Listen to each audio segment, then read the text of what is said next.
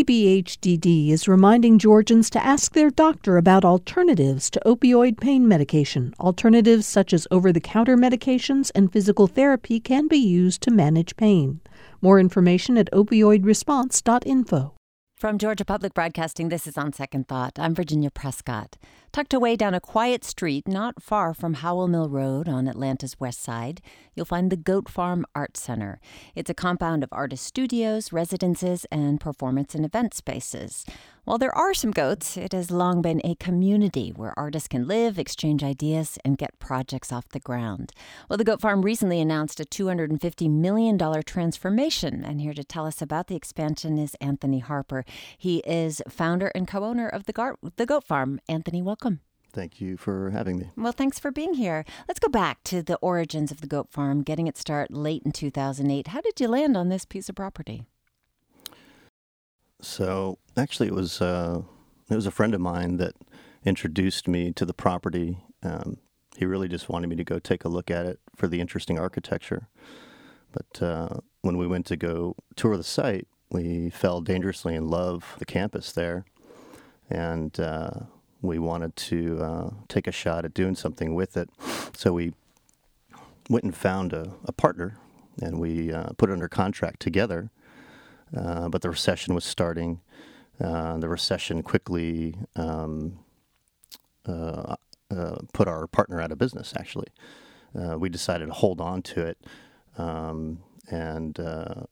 So we structured a deal, an arrangement with the current seller at the time that allowed us to essentially take over the property without purchasing it first and treat it as if it were our own. And so we began to build art studios, practitioner spaces, as a way to generate cash flow to pay options on our contract until the recession was over. But ultimately, we never stopped doing that. We never went with our traditional redevelopment plans, obviously. And now, a decade later, we are something completely different. Yeah, so this was an old cotton mill originally, right? Brick buildings of a cotton mill? Yeah, they manufactured cotton gin machines. So not the cotton itself, but the machines. So then what began as a real estate development deal, really, was growing into an arts locale and hosting DIY shows and concerts. How did that come to be? Mostly because we were interacting with a lot of the artists, and it was impacting us in certain ways, complicated ways. We started to learn the pain points of the arts ecosystem in Atlanta, and we just started to respond to those pain points in different ways with our model, and it just kind of grew from there. What are some of those pain points in the arts ecosystem, as you put it? You know, in Atlanta, a big one is funding. Yeah. In Georgia, a big one is funding.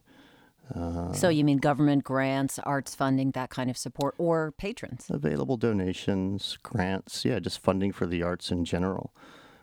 So that's a big part of what our model has become, is how to internally fund, internally provide an arts funding stream for the arts ecosystem in Atlanta, and to be essentially a self-reliant cultural center that doesn't take donations, doesn't take grants. Eventually, we, over the years, we got to about $250,000 a year in arts-based funding for the arts ecosystem in Atlanta. Now, under the growth plans, will allow us to jump that to about $500,000 a year in arts funding. That's a huge jump in scale. What does that feel like for you and your partners, your whole community? We're really excited about it. In a city like Atlanta, if we were a nonprofit, the idea of being able to find $500,000 a year of consistent arts funding for emerging arts activity or mid-layer arts activity would be really, really challenging, specifically in Atlanta. Maybe in some other cities it'd be more possible, but I think in Atlanta we've been, we've had to think through a different model. And so our tool happens to be real estate development, So essentially, we're utilizing real estate development to fund our arts mission. Right. So that's made the business sustainable, where so many other arts organizations thinking, okay, we'll create artist space and event space. They have not survived. So it's interesting to me as somebody who, moved to Atlanta relatively recently, a year ago. One of the first places that people told me about, you have to go and see the goat farm, because it is like this little patch of country in the middle of a city. You can see the skyline right there, but it feels like some kind of altered space. And I think it's rustic. It's not slick. So with your expansion, how do you help retain that sense of place that made the goat farm so special? Well, certainly it'll be challenging. A big part of the aesthetic today is falling down buildings. There's a couple of falling down buildings, and ivy is growing That's out ruin of them. porn for. Yeah, that's right. And we find that aesthetic beautiful, very attractive. But a lot of people don't know that we're also we're more than just a set of beautiful old buildings. We've got our arts mission as well. So we have artist in residence programs. We've got an asset ownership program for other arts organizations around the city where we try to help them buy their properties to stabilize in their neighborhoods and not have to worry so much about rising rents. So you're patrons of the arts as well. Yeah, that's right. And, we're shooting for $500,000 a year in arts funding. So there's lots of ways that, over the past decade, we've developed programs to support the arts as an arts organization, even though we are also a real estate development entity. So to generate that kind of funding and to create those support platforms, obviously it costs money. So while we love those dilapidated buildings, also what that means is that it's space that's underutilized. We look at those buildings as arts funding that hasn't reached its full potential yet. So as much as we'll miss the old look of the goat farm, the growth is allowing us to grow our arts mission as well. It's allowing us to jump we have 3 artist in residence programs today. Now we can jump that to 7 residency programs. And of course, I mentioned our arts funding budget will jump from about $250,000. We're targeting about $500,000 a year. And this time around, our plan is to also program in the development plan. Our plan is to also insert and program in other organizations this time around. So other programmers, so other gallery concepts or hub concepts, and so they'll be programming on the site as well, doing performances, exhibitions, concerts, etc., alongside Goat Farm's programming as well. Anthony Harper is with us. He's founder and co-owner of the Goat Farm Art Center, which is about to embark on an ambitious expansion project that we are learning about. And how about the look of this? $250 million, huge. So clearly you are growing, and this is a transformation on a big scale. What is it going to look like, and what else is there? Yeah, so we're actually moving. The idea is to move the Museum of Contemporary Art of Georgia to the site. So we've gotten through a lot of that work with them. Now they're on to their fundraising campaign, so they still have to raise the funds. So we've got our fingers crossed on that. We're actually, when we reopen, we'll have more artist studio spaces than we have today. How about residencies? Will you still have residences? We will, yeah. Well, today we have about 68,000 square feet of artist studios, practitioner spaces, workspaces. When we reopen, we'll have around 80,000 square feet, so that we'll grow in terms of the number of workspaces we can offer. We'll also have new residential options. It's a blend. We play a balancing act there since we're self-funding our arts mission. So we'll have some straight residential options, some live work options. Some of those will be below market. Some of those are inclusionary zoning, affordable units, and some of those are at market. And we need some at market product inside the plan in order to make our model, our arts funding model work.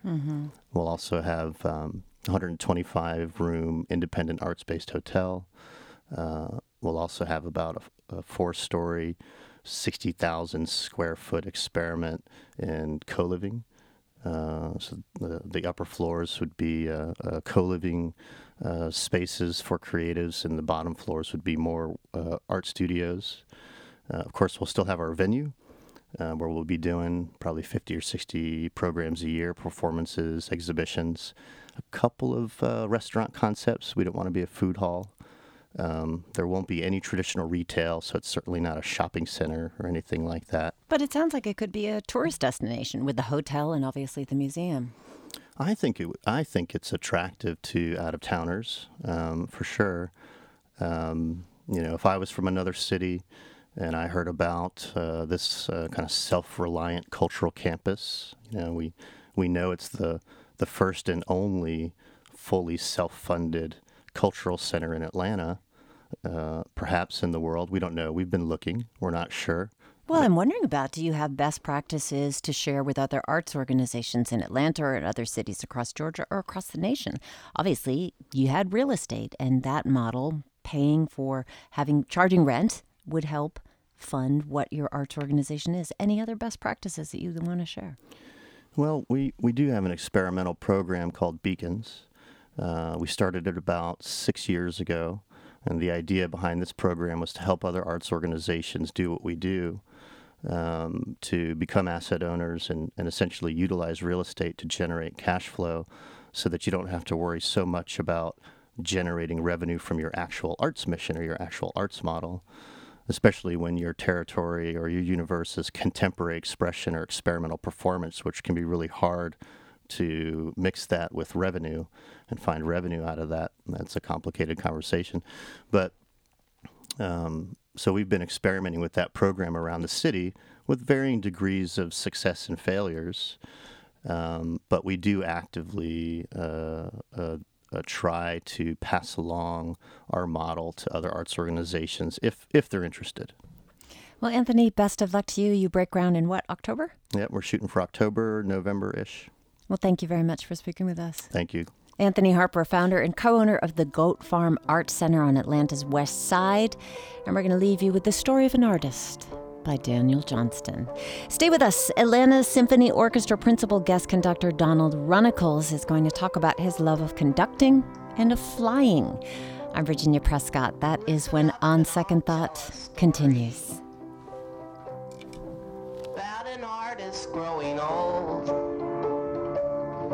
Some would try for fame and glory. Others aren't so bold. From Georgia Public Broadcasting, this is On Second Thought. I'm Virginia Prescott. Jet set conductor Donald Runnicles is all over the map, literally. In Berlin, he is music director of the German Opera. In Jackson Hole, Wyoming, he heads the Grand Teton Music Festival. And you'll often find him visiting Georgia as principal guest conductor of the Atlanta Symphony Orchestra, which last weekend performed music by Debussy. This weekend, they team up for Beethoven's Pastoral Symphony. It is a busy life, which all began in Edinburgh, Scotland, where Runnicles grew up the son of a church choir master and an amateur pianist. He sat down to talk about it all with GPB's Sarah Zaslaw. What was your first participation in music? Oh, gosh. There are people who can remember when they were 18 months old. I'm always amazed. I just don't believe that's possible. Actually, my first memories were a combination of piano lessons, which I started when I was 7. And around that time, I was initiated. I became a choir boy in the Anglican Church in Scotland, which is called Episcopalian. And therefore music played a very, very big part in all of the services, and that's where I started as a boy treble, and then eventually became a tenor as my voice broke. When did the lightning bolt strike you that conducting might be something to pursue? I wouldn't say it was a lightning bolt, Sarah. What I would say is that witnessing my father at the helm of the choir and his ability to make out of this very, let's say, the heterogeneity, or just the fact there were so many different voices, making something homogeneous, bringing it. My father's favorite word was always unanimity, a unanimous tone. His bar was very high. So it was experiencing my father and the art of conducting, the art of leadership, the authority needed, but the art of persuasion, the respect shown. Over those years, I began to think, wow, that's something I would love to be able to do, and see if I can do that as well as my father. And of course, he was steeped in the music of the church, but I was by now, at school, far more interested in orchestral music. I didn't really have what it took to become a concert pianist. I'm a good pianist, but I just, for me, the thought of locking myself away for hours on end just by myself was extremely antisocial. I liked making music with colleagues, and that's where my first opportunities at school. I was 14.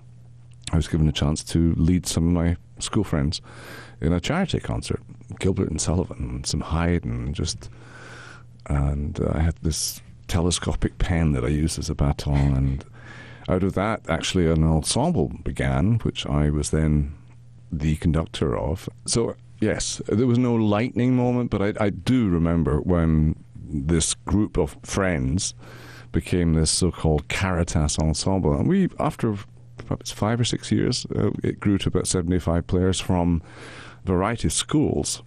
I was at a boys' school. There was no such thing as co-ed in those days. And then we brought in a girls' school, and then I started doing Dvorak and Beethoven and some Wagner. And that's when it was very clear to me, and I feel in that respect I'm very lucky. I knew very early on what I really wanted to do. The question then becomes, how do you do it? How do you get to the professional level? Should I ask you how you got to the professional level? Funny you should ask that. There's a great deal of fantastic amateur music in Great Britain, great youth orchestras, but it really is quite challenging to make it, to move from the amateur to the professional. I had a very, I would say, academic training at university in Edinburgh. While I was doing the academia, I'd taken up the French horn, and I had come to love opera through a visit to Scottish opera. I saw my first installment of the Ring Cycle. That was a lightning bolt. That really hit me between the eyes and changed me forever. Wagner. And I realized opera was something I wanted to know more about, specifically the music of Richard Wagner, which led then to the music of Anton Bruckner, the music of Gustav Mahler, etc., etc. So I went from Edinburgh to Cambridge and did a postgraduate degree there. And from there I went to London to the Opera Centre and was trained as a so-called répétiteur, which is a coach in an opera company. And when I was 23, I went to Germany and joined one of the big opera companies there and worked my way through from piano playing to accompanying singers, to coaching singers, to conducting rehearsals, and then eventually standing in front of the real thing, the orchestra. That's a time-honored career path, I think, in Europe especially, where there are so many full-time opera companies to be the pianist first. Can you make it as a conductor if you're not a pianist? You can. I mean, I would say that piano is perhaps, in terms of being able to sit down and play a score, or one of the skills I learned at university was score reading. In other words, seeing 5 or 6 voices, string quartet, for instance, and reading all 4 parts simultaneously and playing it at the piano in different clefs and this, that, the other. So the piano is, you can create your own orchestra, so to speak. But there are many fine conductors who are clarinetists, they're oboists. I was speaking with Simon Rattle this morning, and he's a timpanist, he's a percussionist. And I mean, he's a very good pianist too, but it's not absolutely essential. But I think it's very important to have some training in playing an instrument in which you've actually sat in an orchestra and you get a feel for what it's like to play with other colleagues. How does an orchestra tune? How does it play together? And but certainly, as a pianist, I enjoy, for instance, one of my other hats is, of course, in Berlin at the opera, and I enjoy, if I've worked with a singer with the orchestra and there are certain things we want to discuss, just taking that person into a studio, just sitting down and playing, and just the two of us, which is easier than if I'm not a pianist and therefore I need somebody to play for me, and all of a sudden 2's company, 3's a crowd, and so yeah, it's not a prerequisite, but it's a big help.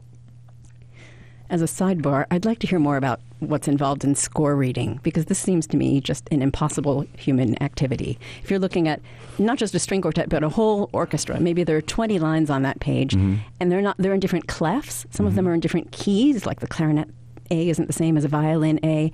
How do you learn to process that all and turn it into a coherent chord in your head? Study. Are there exercises for this kind of thing that build step by step? I would say that those exercises that I thought at the time, oh my goodness, this is so really academic, and the score reading and sitting down and having a Haydn string quartet put in front of you, and then you're supposed to not only sight read it in terms of reading it, but also, as you say, a viola plays in a different clef. It's practice. It really is practice. I wish I could say just add water or just do this or be a genius, perhaps. Those are a lot of lines that you can't read them simultaneously. I mean, you can with a string quartet. There are 4 voices. You can perhaps do it for 6 voices. Your eye is constantly scanning up and down, up and down. You're always a little ahead of what you're playing. But when it comes to, well, I mean, for instance, doing La Mer with a very large symphony orchestra, you've just worked very hard on the score and you know what it sounds like. You can read it, you hear it. And your eye moves to what is at that given moment probably the most important line. It can be the first violin, that may move to a clarinet, that may move to a French horn. But it's just always, it's scanning. You're not reading. I mean, you're not sight reading. No, I mean, you should know the piece well enough that your eye is immediately going to the place because you've practiced it. But do you mark up your score with highlighters or colors? I used to mark my scores early on, but I don't now. I find that it's very interesting questions here. I found that when I started marking up my scores too much, for instance, I was just conducting the opera Parsifal in Berlin a couple of weeks ago. And I have a score which I bought in 1983, and I went with James Levine to Bayreuth, to the Mecca, the Wagner Mecca. And I assisted him there, and I just assiduously marked every last little thing. Jimmy conducts this in 2, in 4, he takes time there, and this and the other. And then he changed from year to year, and then I put in my own markings, and then another conductor would be doing it, and I would be assisting them. And after a while, there were so many markings, I found that when I conducted it myself, I was conducting the markings. That is to say, I was not really looking at the music. And therefore, it's an exercise I go through fairly regularly when I do a piece, a Gustav Mahler symphony, for instance. After 2-3 years, I'll order a new score and there'll be nothing in it. Once again, in order just to see the music and just, and look, I'm only speaking for myself, but I find that if you mark things up too much, you in some ways you inhibit yourself. You're only doing what, oh yes, so this is where I speed up, and this is where I go into 4, and this is where I go into 2. This is where I wiggle my pinky. Yes, this is where I have to wipe my glasses because I can't see a darn thing. So yes, that's where I find that I mark things less and less because things will occur to you quite spontaneously. Often, I'm sure tonight when I'm conducting the Debussy, there'll be a moment where I'll have some new insight into some. It's not that, oh, isn't that brilliant, but something, some connection, some thematic, motivic connection in this great masterpiece will suddenly become apparent, and you can only see that in that you're looking at it. You must have known Debussy's La Mer for decades now, but a couple of weeks ago you posted a picture of Debussy saying something about the genius of La Mer, and I wondered what it was that had jumped out at you just that day to inspire that. I was working on La Mer for here, because I, once again, had a new score. Obviously, I'm some weeks out in terms of just reminding myself of a work and studying it again. And it was while I was working on it, and I was doing some research into it, and all of a sudden I saw this picture in colour, and I thought it was just, oh my goodness, to have known that man. Just this revolutionary figure in such subtle ways, and to bring the ocean, to bring the swell, to bring the wind, the waves, the fragrance, the salt, all into a concert hall. Amazing. And I saw that picture and I took the liberty just to basically an homage. Mm-hmm. Debussy was almost a sailor. He thought about being a sailor. He loved being on the sea, even in a storm. Ended up composing. If you couldn't have been a musician, God forbid, what would you have been? I would have been a pilot. Absolutely. Not too different from a sailor, actually. No, in that you're riding the swells. Yes, I was going to say you're at the mercy of a pilot. Do you fly? I do. I don't fly, but I'd like to. I was just thinking when you asked the question about score reading. Score reading, in terms of having lots and lots of lines in your vision, it's not unlike when you're flying an aircraft and you have lots of dials and your speed, your altitude, your speed of ascent, speed of death. And I have a simulator, a flight simulator, both in Berlin and in Jackson Hole. And I fly as much as I can. I love it. And I have he was initially a colleague. He was the principal bass player of the Deutsche Oper Orchestra.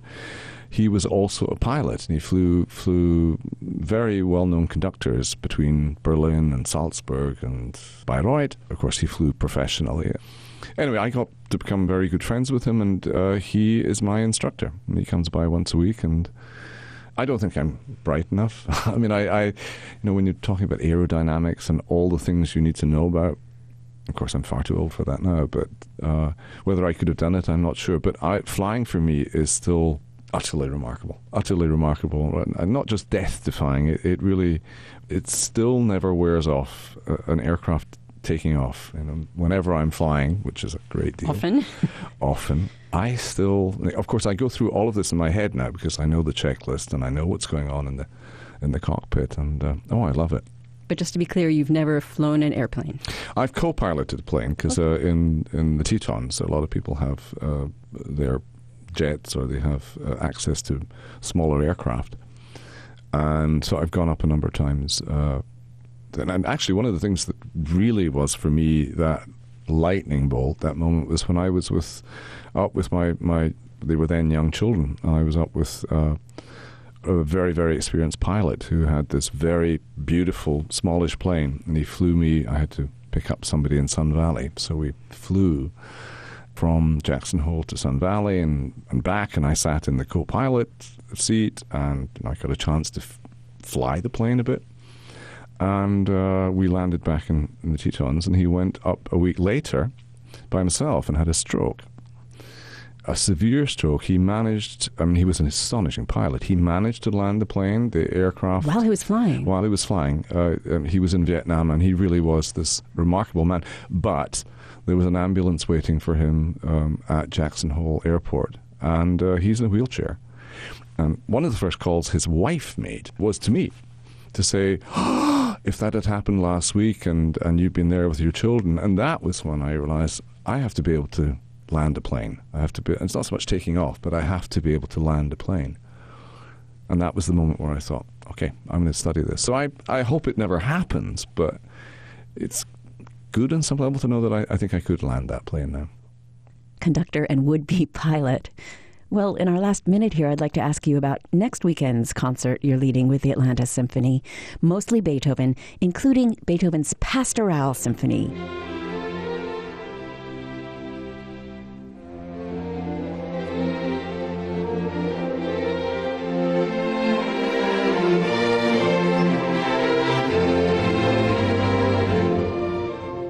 Beethoven loved nature. You love nature. What do you get out of Beethoven's Sixth? There's two levels at which this music has an impact on me. The one is just the feeling of, these are like folk tunes, a village wedding, or people thankful for the storm has moved through. You have the simplicity of so many of these themes. That's the one level. But the other level is there's a deeply, for want of a better word, pantheistic element to this music, this love of humanity. While it's a celebration of nature, it's a celebration of being human. It's a celebration of how precious life is. And when you have this moment where the storm breaks in on, quite literally, on this merry village wedding, you can obviously understand it or appreciate it as a real storm. And that's a noisy movement, and it's brilliant. You can understand it on many different levels. A literal level, but a very spiritual level. At the end of that work, you feel a better person. You feel you've been on another journey. Donald Runnickel speaking with GPB's Sarah Zaslaw. He's principal guest conductor of the Atlanta Symphony Orchestra. He and they perform Beethoven's Pastoral Symphony through Sunday. Sarah hosts nightcap and weekly Atlanta Symphony broadcasts over most GPB stations. We are back with On Second Thought from GPB. I'm Virginia Prescott. All this week, we've been talking with reporters from GPB's Full Plate series about hunger. 1 in 6 Georgians is food insecure, meaning they don't always know where their next meal will come from. And as we've learned, food insecurity is often linked to access, and not just in rural, remote areas. More than 1/3 of metro Atlanta is considered to be a food desert. Ross Terrell spoke with one resident working to overcome a lack of reliable transportation. Bobby Akins lives on Auburn Avenue in downtown Atlanta. He stays in a high-rise building on a fixed income, but there's no grocery stores around there at all. They got a little convenience store, but they're open 24 hours, but you got to pay double for everything. The closest large grocery store is Publix, which is about 2 miles away. That means Akins lives in a food desert, an urban area where the closest supermarket or grocery store with fresh produce is more than a mile away, and Akins doesn't have a car. To be in a food desert and to have limited options in terms of transportation, that compounds the problem. That's Rodney Lynn. He teaches in the School of Public Health at Georgia State University. If you're in a food desert, but you have access to an automobile, that helps to mitigate the barrier in some ways. Akins relies on Metro Atlanta's Rapid Transit Authority, or MARTA, to get to Malachi's Storehouse, a food pantry north of Atlanta. I get the number 3 outside, I go to 5 Point, get the northbound to Chamblee, then the 132 to Hint, and then get off in front of the church. It's a trip that takes more than an hour if everything goes as planned. Denise Blakely is with Wholesome Wave Georgia, a food justice organization. She says the long commute is just the tip of the iceberg. It's one thing to be able to get to market with yourself and maybe a couple of kids. It's another thing to have to try to get home while you're schlepping bags and baskets. So I wanted to know, what are some solutions for people living in food deserts without reliable transportation? Well, for starters, Lyft, a rideshare company, started offering subsidized rides to grocery stores for 300 families in the metro area who are food insecure. Here's Blakely again. People who are participating in this pilot can have a very cost-effective door-to-door service without that barrier of the time it takes to get back home on MARTA with all of your shopping items. But the program is limited geographically and is only 8 months long. And then there's another problem. Most people have to use food stamps once they're there. Remember Bobby Akins, who lives on a fixed income? He used to receive hundreds in food stamp benefits until he started pulling in too much money. So I got a raise on my check. They give me $15 a month. What can you do with $15? $15 just isn't enough for one day. The city's transit authority is trying to help with that with MARTA Markets. They offer fresh food at stations on Atlanta's west side, and SNAP benefits are doubled there. Blakely with Wholesome Wave says that isn't going to replace large retailers, but it is a step in the right direction. They don't have to leave the station, or if they want it just to be a destination to shop, that's available to them. It gives people the dignity of choice. And that's what Akins appreciates about the storehouse. He shops around, picking what he wants, sifting through the good and bad produce before stuffing a suitcase full of groceries to take back to his apartment. Though he says it isn't all for him. Yeah, I try to get extra food and stuff to take back to the people that can't get out, the elderly people that really can't get out. Akins says he doesn't mind going to the food pantry, but what he really wants is an affordable grocery store in his neighborhood. For GPB News, I'm Ross Terrell in Atlanta. And Ross is with me in the studio. Hello there. Hey, how's it going? Just fine. More than 1/3 of Atlanta is in a food desert. How does that happen in such a big city? Yeah, it's kind of hard to believe when you talk about Atlanta and what they bring to the table, being this kind of worldwide city, attracting these major events. But it's the idea of having easy access to a grocery store. And even for somebody like Akins living downtown, the closest one is 2 miles away. And a lot of these food deserts are kind of in West Atlanta, Southwest Atlanta. And one thing I heard was about attracting grocery stores there is they want to know that residents are making a certain amount of money. They want to know that people are hitting a threshold when you talk about the Trader Joe's, the Whole Foods, those that we kind of grow accustomed to. And if they're not seeing that, they're a little reluctant to build. And that just kind of compounds the problem of a number of residents not having a place to go get fresh fruit, fresh groceries. Well, as we just heard about Malachi's, the food pantry, that's in Dunwoody. It takes an hour by mass transit for him to get there. You went and visited. What did you see there? What was it like? It was fascinating. I think one thing I learned through this is food insecurity doesn't really have a look. I mean, there were a number of people there. They were all races, ages, genders, all types of things. But one thing that was encouraging was where this food was coming from. It was coming from Costco. It was coming from Publix, Whole Foods. And it really felt like a grocery store. So it's all donated food? All donated, or food that would have been thrown out. So they go and get that other food, certain items they buy with their own money. But it's a lot of donated goods that otherwise would be tossed in a landfill are now given to people who need to eat. Well, Ross, you told the story through Bobby Akins. How did you choose him and why? So I talked to a few people while I was there, and I think the thing that jumped out to me about Bobby was not only does he live in Atlanta, in this high-rise tower, but what I saw from him and what I saw from everyone was this idea of selflessness. And what really jumped out to me was he carries a suitcase and a book bag with him. So he gets his groceries, and you heard in that last sentence, there are people in his building who can't get out. Yeah. So I saw him, just stuffing everything he could, juice, fruit, even some dessert. He's like, we all have a sweet tooth, so I'll take this cake back, and we'll all have a slice, and kind of packing it with tissue so it didn't break on the way home. But just this idea of, we all need to eat. And he lugs that suitcase with him on the MARTA bus. He takes it back. He gives it out to the residents in his apartment. And then he's back there the next week kind of doing the same thing. And I thought that was really interesting to see kind of this community use their resource that they had to make sure that they had fresh food. And to share. Yeah. So when you spoke to Blakely, he mentioned giving people the dignity of choice. What did he mean by that? That was fascinating. I think we get so used to seeing, meal delivery where we put the package together, we give it out to people. But here is really set up as you were walking through the aisles of a grocery store, just like, we do. We go to Kroger, we go up and down the aisles, choose what we want. The people here have the same option. They get a hot meal when they come in, and then they get a ticket and they get in line and they grocery shop. There was, bananas, apples, oranges. They can sift through and choose. This one doesn't look that great. I don't want it. What type of milk they want, how much they want it. There was a counter filled with bread options. So they could get their fancy bread, they could get some wheat bread, whatever they want. And it was kind of set up in a U-shape round table. So you go around, if you want a dessert, get some dessert. It's just this option that humanizes an issue. Right, rather than going to the cafeteria line in school and you got to eat the pizza. Exactly. You get two choices, that's it. But here it's like, here, come grocery shop here. So that is with Wholesome Wave, Georgia, I should have pointed out, that gives people that kind of choice. Mm-hmm. But there's also, the expenses, right?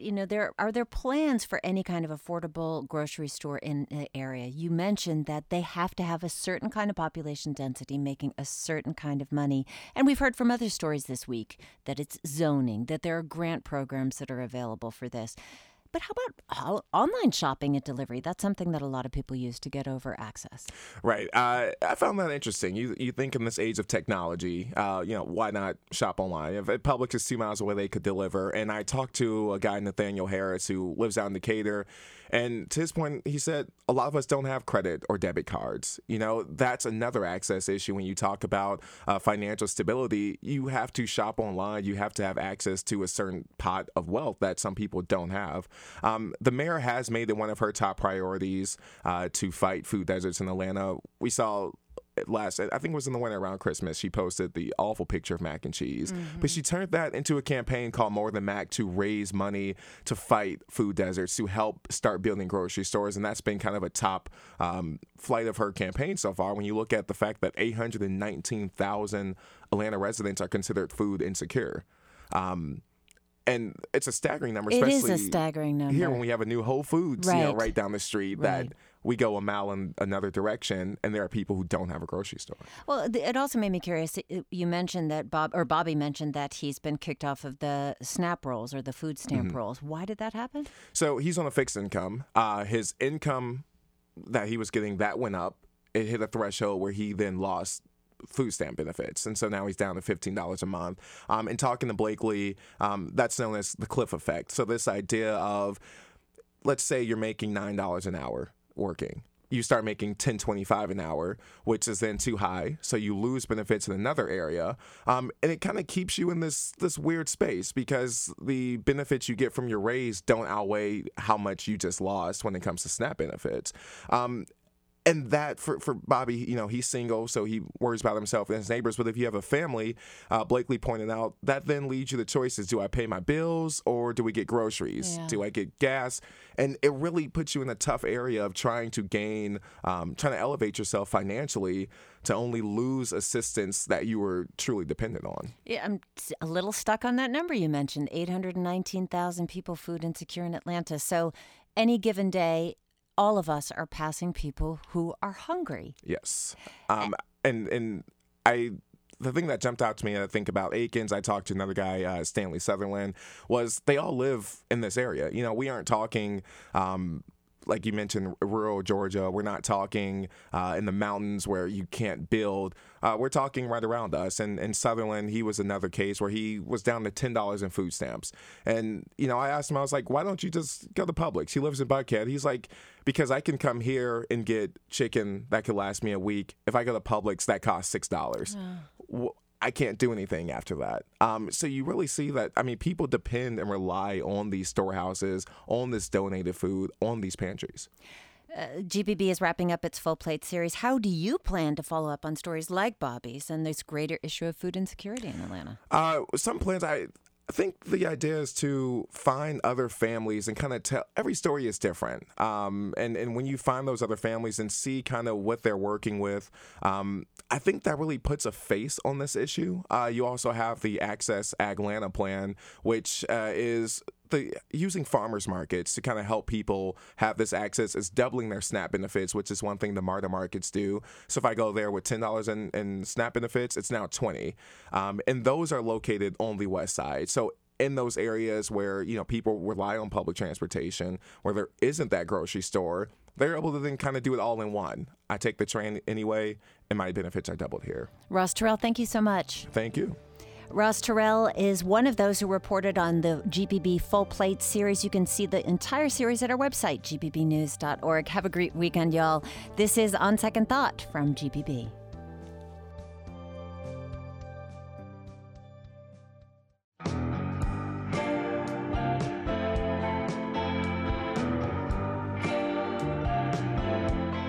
Rose Hotel is not a hotel at all. It's a band. But that doesn't mean that these tunes won't make you dream with their lo-fi bedroom indie pop sound.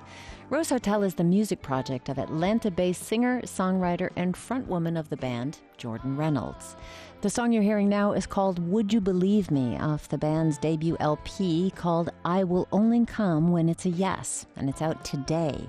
Rose Hotel is having a release show tonight at 529 in East Atlanta. But first, Reynolds stopped by the GPB studios to add 2 tracks to our Georgia playlist of songs written or performed by a Georgian.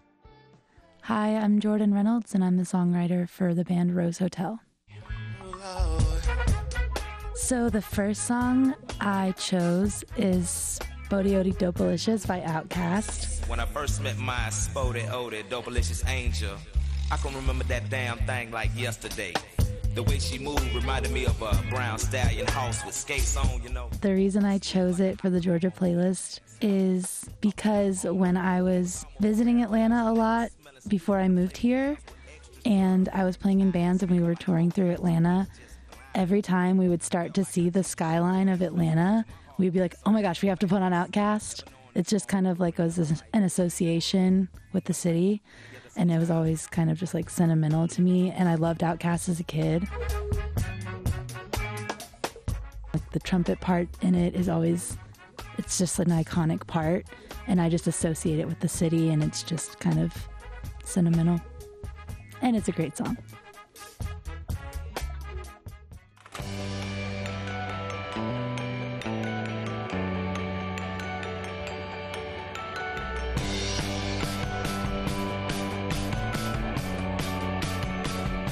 My second pick is a song called Keep the Change by an Atlanta artist named Entail.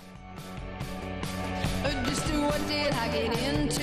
A hero walking on this floor. I thought it started as a daydream, but I'm not dreaming anymore. And it's the expectation making or a break and giving me a heart attack. It's one of her new singles, and I just love Entail's band. Like, they're such talented musicians. We got to play a show with them at Terminal West last year, and I was so impressed by just the musicianship of the whole band. And this new round of singles she's put out, each song is so like crisp and awesome and retro sounding. And this new one, Keep the Change, I love the sentiment of the song. I kind of feel like she's almost questioning being in music. And I think a lot of musicians feel that way. Yeah, I think it's an awesome song. Like, it sounds beautiful. I love the little like toy piano part at the beginning of the song.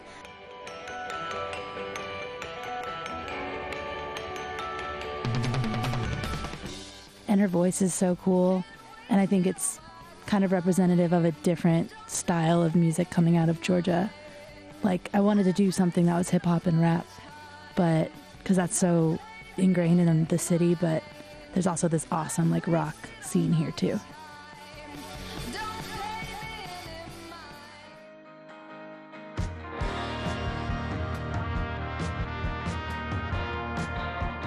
That is Atlanta-based singer-songwriter Jordan Reynolds, also known as Rose Hotel. And we'll leave you with another one of her songs. This is called Running Behind off Rose Hotel's debut album, which is out today.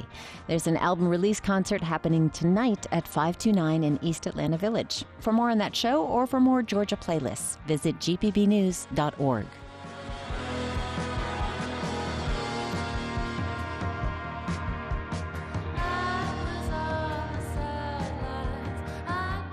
On Second Thought is produced by Amelia Brock, Leighton Rowell, and LaRaven Taylor. Jesse Neiswanger is our engineer. Don Smith, our Dean of Grammar. Amy Kiley is senior producer. Our interns are Allison Krausman and Jake Troyer. Sarah Shariari is managing editor for GPB News. I'm Virginia Prescott. Thanks so much for spending some time with us today on Second Thought.